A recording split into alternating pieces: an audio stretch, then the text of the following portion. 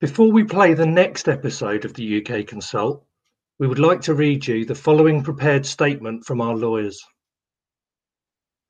Last week on the UK Consult, week 20, there's no blame culture here, wrongly and mistakenly attributed a section of the podcast to Christy Cutter.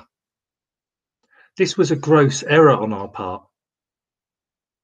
Circa 25 minutes into the recording, and I quote, we at the UK Consult stated in relation to a new chicken-based project launch in Engagement HQ, open quotation marks, Christy said she's excited, a little apprehensive, offering a lot of different perspectives whilst minimising foul play, close quotation marks. It has since come to light. Jono, play the music. Jono, that music. No, not Alexa. She'll take ages and then she'll play Bon Jovi or no one wants that. Now, that violin stuff.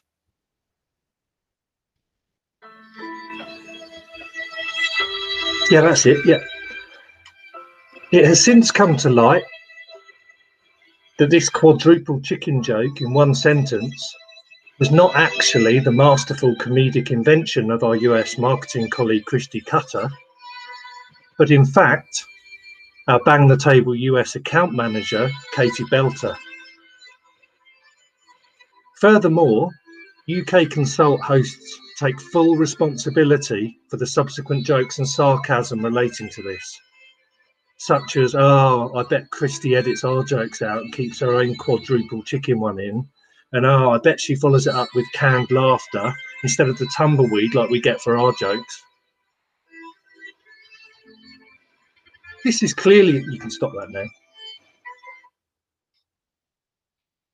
This is clearly unacceptable, and the UK Consult hosts hereby promise to thoroughly check all sources before broadcasts are made in the future, so as definitely not to potentially hamper any chances of strolling to the UK National Podcast Awards and sweeping the board there. We are hereby apologising sincerely to Christy, to Katie, to our millions of global listeners, in the interests of total transparency and humility, and we hope you enjoy this next special guest edition of the UK Consult. Thank you.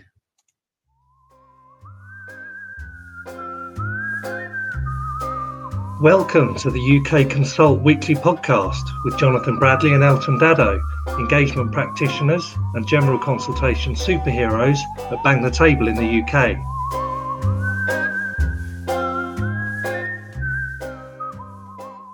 Hello and welcome to Jono and Elt's weekly ramble through all things online community engagement and public consultation. We are joined this week by a very, very special guest. So we're joined by Caitlin Hafferty, PhD researcher in digital engagement, general rambling explorer, who creates the best infographics we've ever seen. Very warm welcome, Caitlin. Thank you. And are you excited, Jono? Oh, I was trying to find a drum roll. I was going to ask Alexa for a drum roll. No, don't. It just spoils the flow because she just says, sorry, I cannot connect, and all that. So we're still not really getting on. Yeah, Alexa does interrupt quite a lot throughout these, Caitlin, so you might have to be. But if she's not connected, that might be quite a good thing. So we might have a better flow this week. Yeah. So before we delve into the really exciting research that you're undertaking around digital engagement and inclusion and all those sorts of things, I've just got one quick question, a really burning question that I like to ask special guests at the start. So firstly, the main question isn't going to work if you don't answer this one correctly. Do you like chips? Do I love chips? Yeah. Yeah. Yeah, and I'm talking the UK traditional sort of sense. Yeah, not crisps. Yeah. Not crisps.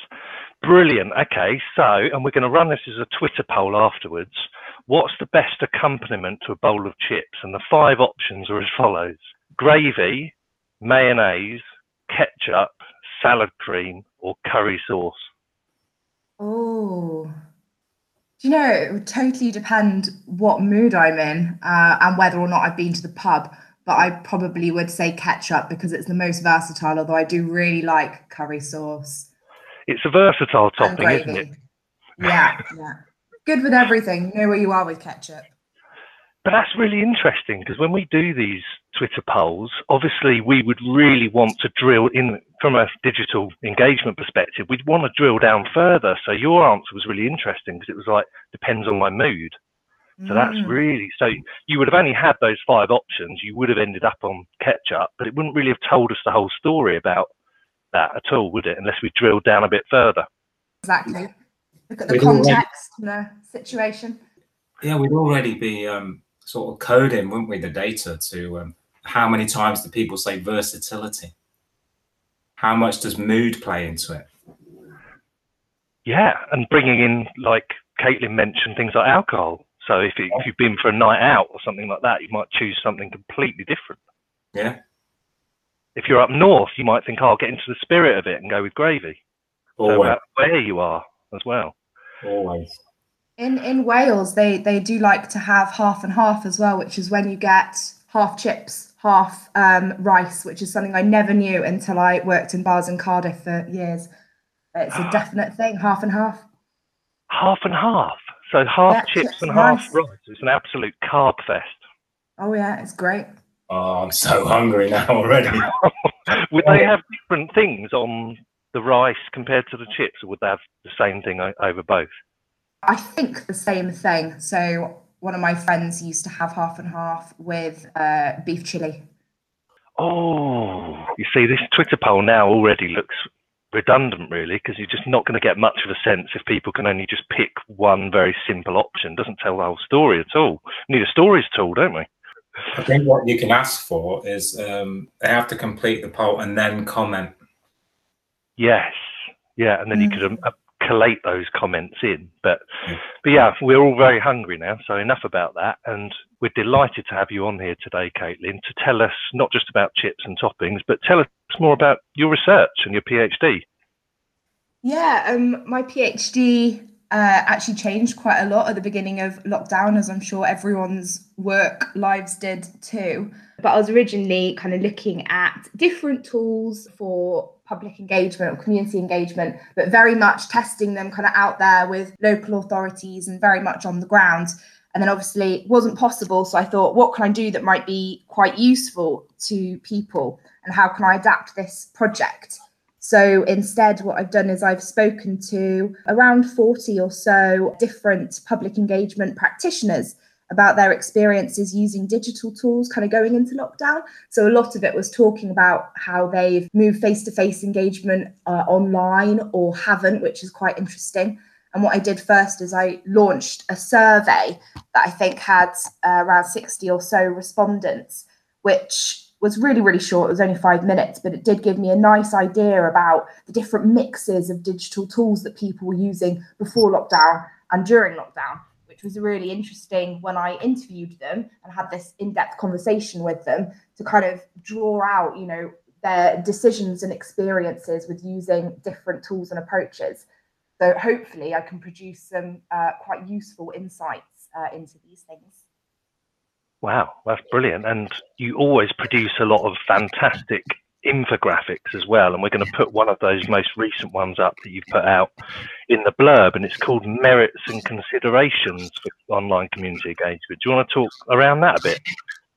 Yeah, sure. I've done 2 blog posts now for different organisations. One for Grasshopper UK, which was on sort of the impact of lockdown on community engagement. And then a recent one which was published yesterday for Commonplace, which is I produced 2 infographics for as well. And the infographic that you just mentioned was kind of just looking at the pros and cons of using digital tools. And obviously this is very generic, and it totally, I think I put a little bit at the bottom of the infographic. It really does depend on the context that you're using it and the purpose of the project and the people you're engaging with and that kind of thing. You know, when you were talking about that poll earlier and just having those, you know, mayonnaise or whatever, people's choices or opinions are going to change totally depending on, you know, the context, the area, their life experiences.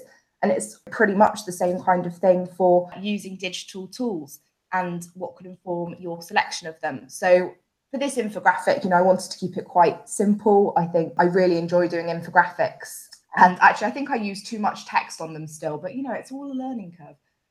But I just looked at, kind of like, what are the merits? So I think I put, things like having a hub of reliable data. And it's incredible how, quickly you can collect different experiences and attitudes towards certain projects. But then on the other hand, you might exclude some people or marginalize some people. And there's lots of themes that you can think about with regards to digital ethics. So, what are the ethics of using different technologies? Who am I excluding? How accessible is it? How easy is it to understand for people?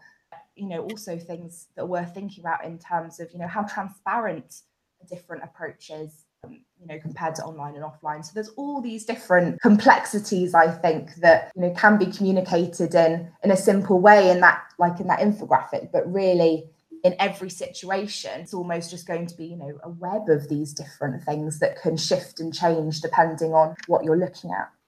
Yeah, definitely. I mean, one of the things I'm going to come back to another one of your infographics, but one of the things that I'd like to know from you immediately is, as your research has gone on, have you noticed sort of any change in terms of what you learned early on, what you're sort of discovering now? Has that remained consistent, or is it changing? Or in terms of how my project was before lockdown and during? Yeah, and how it's gone on now. You've sort of interviewed more people and got your survey results in. What are the sort of highlights? Yeah, definitely. I think, well, obviously there has been a huge push towards using digital tools in various different situations. And in fact, I was reading, there was a special issue recently in I think it was the Journal of E-Planning Research, and it was all about, the impact of COVID on using digital technology in different areas, local authorities, decision-making. So I definitely, I think that is something that has definitely happened. It's acceleration and it's a big push towards the digital. But then equally, I think that because of this, because people are using how to use, learning how to use different tools that they might not have done before. And then it's really pushed these, kind of considerations for it as well, which is, helping people maybe make more balanced choices or more critical choices about things. People are having maybe more questions about the different tools that they're using. Yeah, that's really insightful, because before COVID, a lot of us around the table spend a lot of time telling people about the theory of online participation and why it was important. So we were sort of really banging the table to demonstrate why it was important, and a lot of the people that we worked with might have been considered pioneers and evangelists and believers. And now there's more of a case that people are having to work this way.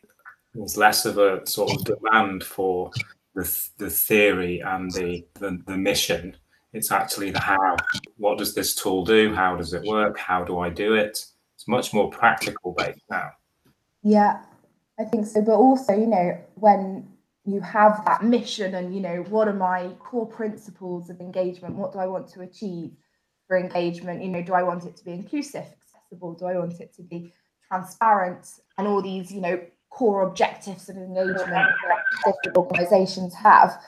I think, it's really important to think about how are these tools, not only how do I use them, but how do they help meet my goals? And is it different using online and face-to-face, or, is using a blend really beneficial? I think it's a really interesting time at the moment for online engagement and engagement, altogether.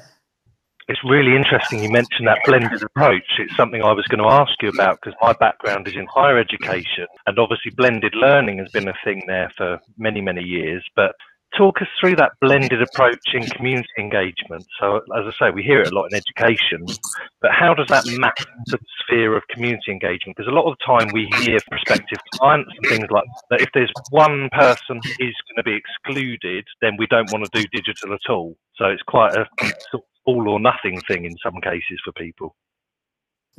I think the way I really like to think about it, and a way argued a lot in the different studies that I'm reading as part of my research, is instead of viewing it as a toolkit, so instead of looking at the individual tools and approaches for engagement, instead of you have a bit more of a flexible, maybe adaptable outlook on this, And instead of thinking, you know, oh, if this tool is excluding this demographic, I won't use it. It's more thinking, okay, if I'm using this tool, what are the benefits?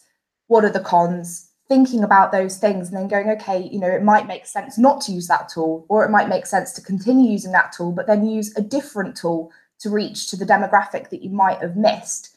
So having a bit more of a blended approach to me just means being a bit more flexible about it and not viewing it as, you know, oh, we have to use these tools and this approach, and this is the only thing that we do.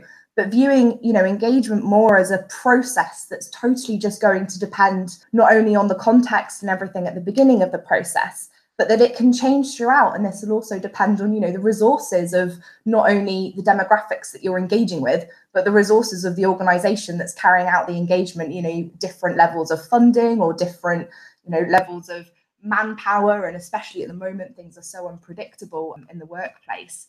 So I just think that that is a very productive view of engagement in my mind, is just see it as, you know, just kind of very blended and flexible.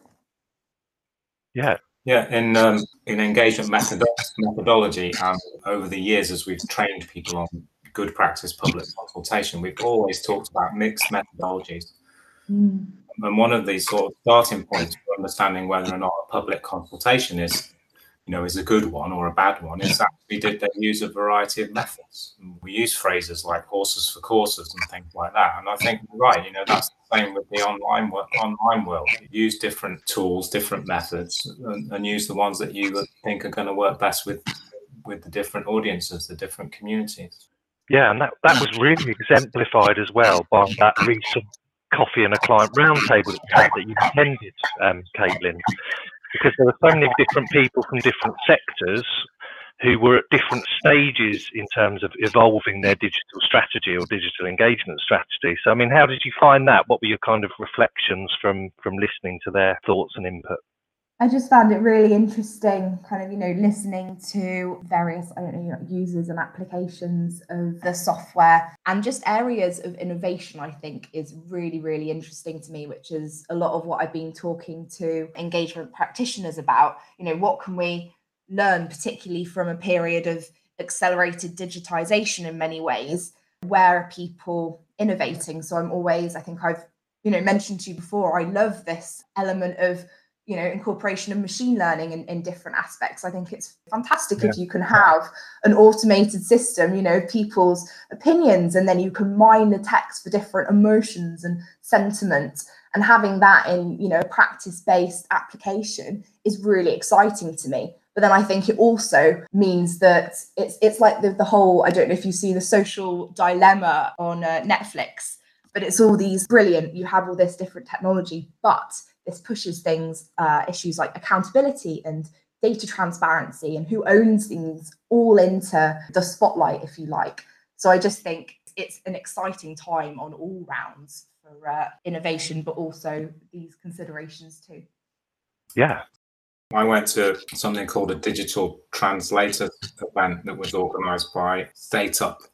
I didn't go, obviously. I just did it from here. But one of the things in there was about the importance of that, something to do that heavy lifting on participants' contributions online, because we are going to get to a point where we have a lot more mass participation that is both mass participation and in-depth participation. So what that means is qualitative data, really. We're going to get more and more of that, you know, over the next few years. So that ability to number crunch becomes so important. I mean, we've invested in the technology to do that through artificial intelligence. So it's quite exciting times. But also I feel quite ignorant, because I know how to say the phrase artificial intelligence, and that's as far as it goes. I'm like, what does it even mean? How does it work? You know, push a button. Tech people love that, don't they? Just push a button. Yeah, and then it comes out with loads of really inaccurate A-level results. It's great. You can say neural networks is what they learn off, and I like saying that word. My boyfriend's a software engineer, and he tells me all about neural networks and machine learning and AI, and I like to pretend I know what he's talking about, but you know, they're great words. Oh, it sounds like you're ahead of the game already. Way ahead. No, that's really cool. And how much of an importance do you attach throughout this whole process to things like trust? So once, for example, let's just use a local council as an example, they feel like they're losing trust with their residents, how much does then that tip the balance towards them embracing a digital engagement strategy, probably ahead of the time when they would have planned to have done so? I think trust, and I'm sure so many people would agree, is absolutely one of the most essential parts of, you know, these objectives towards best practice, if you like, engagement. And I think it ties in with things like facilitation and leadership and different other core objectives of good quality engagement. And I think it totally depends. Again, it's going to be a big theme on what I say. It just depends on, you know, the context and the project and the people you're engaging with. So, you know, on one hand, I'm from a rural research institute where I do my PhD, and lots of the people I work with work a lot with farmers. And I know that there, you know, they find, you know, face-to-face workshops and interactions so useful with that demographic of farmers, because it means they can, you know, go for walks around the farmland and, you know, talk about certain issues. They can really help kind of warm up people in that face-to-face situation. But then on the other hand, you know, I know that other people may be in a planning situation, housing development, or another type of project and demographic, completely see the benefits of having this consultation or town hall consultation meetings online, because they're finding maybe more people turn up. They're finding it, you know, easier in some situations, or maybe slightly difficult in other situations, to kind of mediate different voices, like louder voices or quieter voices in the situation. So I think the key thing is, to me, is, you know, recognizing these things, because then you can learn more about different approaches and then make a more informed choice about what you do. Yeah, definitely. Do you hear it quite a lot in terms of some of the people you've spoken to around, well, surely we can just do those things on Twitter because we can gauge opinion. Yeah, it's not a semi-formal environment within which people can engage and bring the sort of quieter voices forward. But we get the information we broadly need from Twitter in terms of feedback on stuff, so we don't really need to do anything more than that. Has that been a theme at all? I wouldn't have enough information at the moment to say that I haven't fully begun proper analysis on my data. I've got to do a big literature review first, which is what I'm working on at the moment, just writing it up. But yeah, but, you know, just kind of my general thoughts on that is, you know, almost going back to when we were talking about that Twitter poll earlier and, you know, understanding the context in which things are happening. I think while Twitter can be great for some things, I think, you know, it's good. People can share updates on projects. I've seen a few people sharing videos on Twitter, just short videos of updates on different consultation processes, which I think is a really nice way to engage. Yeah. Equally using little polls. But then I think, you know, I'm not sure, maybe in some situations it works fine, but I'd encourage people to think about, are you getting enough in-depth information about this? There's a difference between having something on Twitter where it's completely public and having something that's maybe in an online engagement platform where people can have an interactive and deliberative discussion forum. And not only a discussion forum, but they might have other media and different means to engage as well. So they might have, I don't know, a map where you can see different people's thoughts and feelings to a certain area, or you might have an opportunity to, you know, share photos or share videos. And I just think it's nice to have multiple means to engage, if you like, to help try and draw out the most information that you can, the most detailed information that you can. Yeah, because that's where we move then quite distinctly away from Caitlin likes ketchup on her chips into a completely different depth of analysis around your feelings and what motivates you in various situations and other comments and thoughts you had about it. So we move from that very black and white response that you gave at the start into something a lot deeper and more meaningful around your ability to express yourself in a discussion forum or tell stories about, you know, chips and rice being on the same plate and all of those sorts of things as well. It's quite interesting the way you can then extrapolate that and then use those engagement tools. You had an infographic, didn't you, Jono, that you were going to share? I did, yeah. I'm just going to mention something really quickly beforehand that you made me think about, Caitlin, is that Twitter and Facebook, we tends to be a sort of like more of a place where people might misbehave, maybe a little bit rude to each other and things like that. And what we find, one of the benefits of moving that conversation to a platform like Engagement HQ is that people tend to behave, and we're not constantly telling them to behave. It's actually quite the opposite. We have a whole moderation process where human beings actually check comments against our moderation policy. What we find is that the intervention level is really small. People aren't actually, they're not sort of saying that, you know, these are the ground rules and you must obey them. It's just like you will adhere to the moderation policy when they register. And what we find is that people, because they seem to have crossed some kind of semi-formal digital threshold, it's almost like they just sort of sit up straight and think, oh, well, you know, I get this. This is a place where I have to be quite considered and have a civil dialogue with fellow citizens. And it almost happens automatically. I can't pinpoint how or why, but, you know, we really do find that. It's quite fascinating. I was just going to say about, you know, the anonymous nature, if you like, about social media. Even if you do have your name and your profile picture on there, it doesn't have to be your name and profile picture. So I do wonder if you have trolls and keyboard warriors because of this on, you know, Facebook and Twitter, which everybody sees. Exactly what you said, Jonathan, with, you know, once you have to provide a legitimate email address and you're in a space where, you know, suddenly you've got all your neighbours around you, then perhaps that does create a bit of a transparency, if you like, that will, as you say, kind of encourage a more sensible conversation. In some such circumstances, I have heard some, you know, horror stories from town hall consultations. Really reminds me of the classroom setting, and I'm not saying I did this, but classroom setting. So before the teacher walks in, you're throwing Maltesers and other chocolate snacks are available at the back of someone's head, for example. When that teacher walks in, do you carry on doing that? No.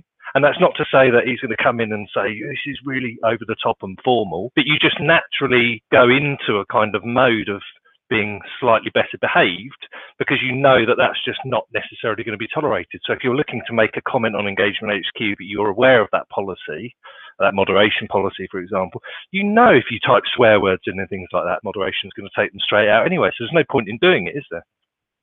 So you naturally kind of adjust your behaviour. That might be a terrible example. No, it's a good point. Going back to my infographic then, because Caitlin, what we normally have is a statistic of the week, and you made us think about maybe we could have an infographic of the week. I've gone for, from the site dailyinfographic.com. Other infographic sites are available. There's one here on the healing power of cat purrs, which I find really nice. And there's statistics in it as well. So cats create purr vibrations with a range of 20 to 140, is it hertz, known to be medically therapeutic for many illnesses. A recent study shows that cat owners have 40% less risk of a heart attack, and it's good for stress and blood pressure and things like that. So that was the infographic of the week. Elton will put that in the blurb. I will. And now we don't do any preparation for this at all. And Jono, you didn't know, but this keeps happening week on week now. Where don't tell me you're going to do something on cats. My Meldrew moment is relating to cats. Yeah. Oh, and we didn't know. We genuinely didn't know this. I mean, this happens every week. It's brilliant. Would you say that is the a perfect infographic? Oh, brilliant. You could say it's cataclysmic. I'm not joining in. Now you need to hit 4 because we had 4 chicken jokes and there's a long story behind that. We better not go into it, but our legal team are looking into it. But yeah, if we had 4 cat related jokes, we could almost match the outstanding performance of Katie Belter last week, our colleague, who came up with 4 chicken related ones. So yes, there you go. But it's a very, very long story, that. Have you got any specific stats or anything like that, Caitlin, or anything else you want to add about your research? Because I know Jono's dying to get into Meldrew moments before we close, because he usually spends a sort of hour or 2 there. No, I think that we've had a really interesting conversation about it, and yeah, I look forward to keeping you updated on. I've actually done my analysis, and I think I've got about a year and 4 months left of my PhD, so it'll power on nicely, hopefully. Yeah, no, it's really exciting. And we'll put your link to your Twitter feed and things up as well. So if you suddenly get an explosion of several 100,000 new followers overnight, you'll know, obviously, it was your UK Consult performance and inclusion that gave you that additional following. I do like Twitter. I got very into it over lockdown, and I think it's for the best. Yeah, definitely. Now, do you have any particular grumpy moments, not just necessarily from this week or research related, or it can be something very, very silly and banal, anything at all? I can actually tell you a story. I think it was last week or the week before. My local shop is one of these petrol station Marks and Spencers. And because it's quite small and they've got one of these fancy traffic light systems, I don't know if you've seen it, but you have to queue outside and the traffic light knows how many people are in the shop and it turns green or red depending on who's coming and going. So we're all standing outside the shop and there's quite a long queue. And the thing that really makes me grumpy is a few times everybody has been queuing nicely with masks on, ready to go in. And somebody has got out of their car from the petrol pump, cut straight in front of the queue and walked in as soon as the light turns green and then it goes red. Oh, it annoys me so much. Oh, no. I'm actually grumpy now about that. Yeah, I'm really, really annoyed about that. We have a similar system at our local co-op, and I haven't seen that happen yet, but I think it's nearly happened. You know, it's just that whole sort of lack of awareness of other people around you, which is so important at this time. You know, that, and people just, you know, jumping out their car and they're not even trying to jump the queue. They don't even know there is a queue. They just think people are like staring at the red light. Yeah, it's the same ones who go in the shop and they go, oh, everybody's wearing masks in here. I better go back to my car. And it's like, yes. Yes. Everyone is. And we did definitely have that in supermarkets as well, whereby you would stand, obviously, where the lines are, and someone behind you would get annoyed because they would think you're just blocking the way. But obviously, you're waiting until the person in front of you is moved. So it just looks like you're standing there being obstructive, but obviously you're just obeying the rules. And then someone will just squeeze past you. And that was before the masks were mandatory. That happened. From our mini focus group now, you've made me think, going back to cats and dogs. So if cats and dogs are doing something they shouldn't do and you don't really want to tell them off, you can just sort of spray them with a water pistol. So I've heard. So maybe we all need to start carrying water pistols. And so if somebody's like not queuing when they should be, or they haven't got a mask on, they get sprayed with a water pistol because it doesn't hurt, but they just know. You'd be like, oh, I've just been hit by a spray of water. Oh, have I got my mask on? Have I done not following the rules? And you'd know. Jono, what's made you grumpy this week? What's your top 10? I've got 3 actually. I've tried to keep it down because I knew Caitlin would be here. So do you want the work one first or the work one last? Work first. Well, it's going back to the whole cycling thing. I'm grumpy, but I'm also sort of like, oh, that's quite interesting as well.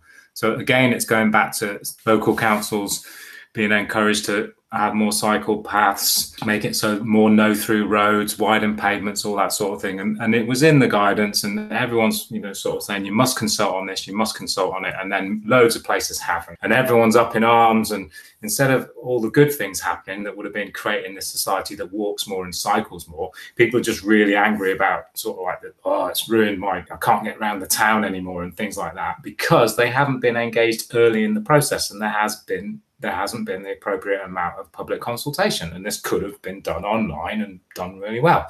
So in the news today, or a few days ago, Kent County Council is going to refuse any more green schemes without more consultation.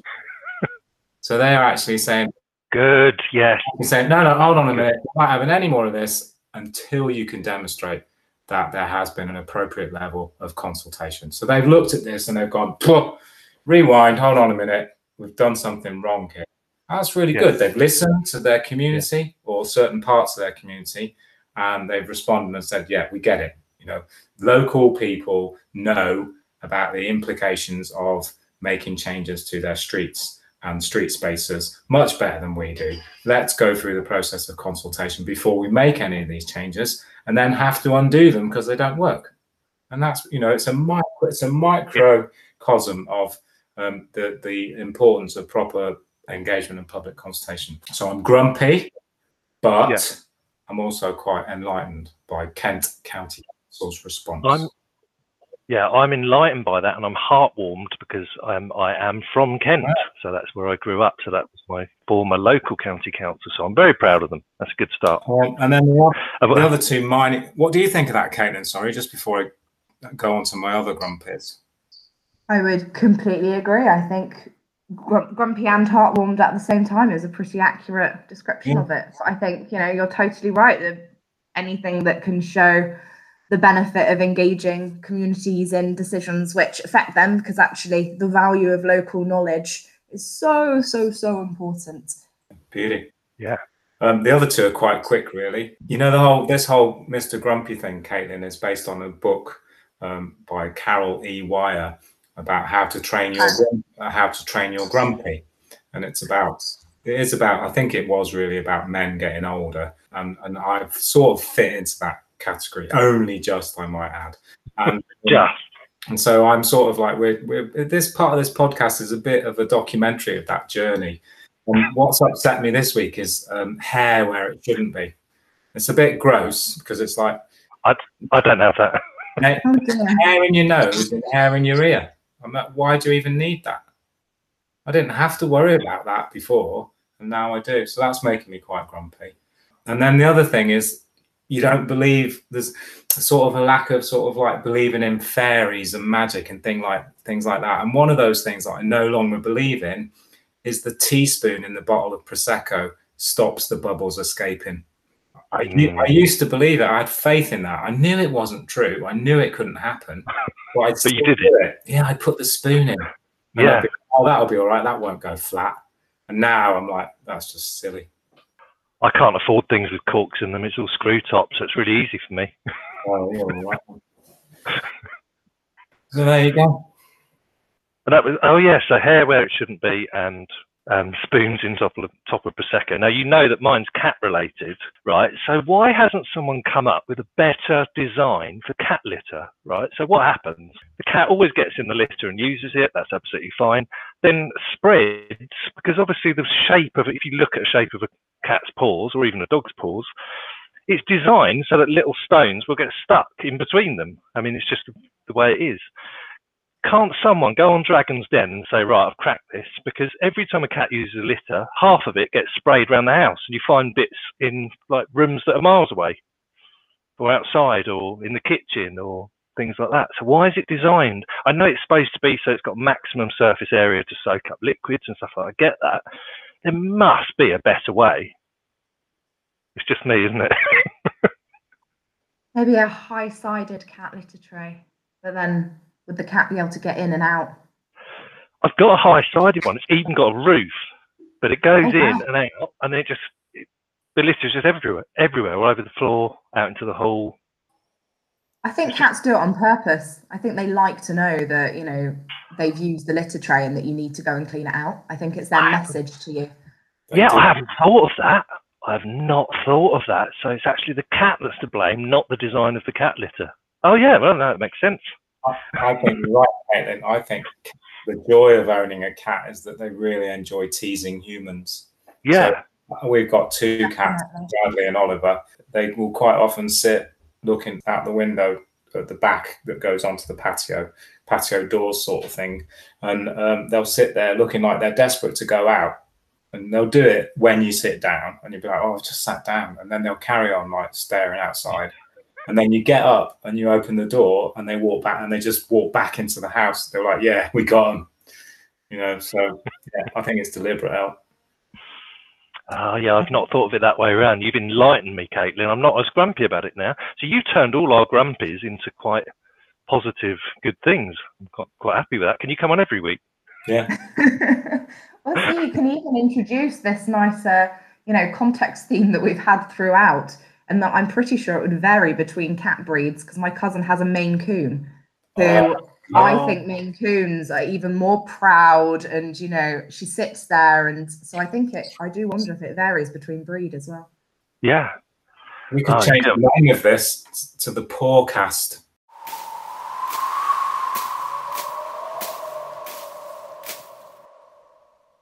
Oh, no. But no, I mean, on a more serious note, Caitlin, thank you so much for joining us. It's been an absolute pleasure to have you on, and we're obviously going to be following very closely the output of your research and on an ongoing basis, and on Twitter and all of those sorts of things, and obviously invite you back again and to our next coffee and cake roundtable as well. Yeah, definitely. Thank you so much for joining us. Thank you so much. No worries. Thank you for inviting me. It's been really nice to chat to you guys. Brilliant. And it's just us next week then, Jono, and until next time. Until next time.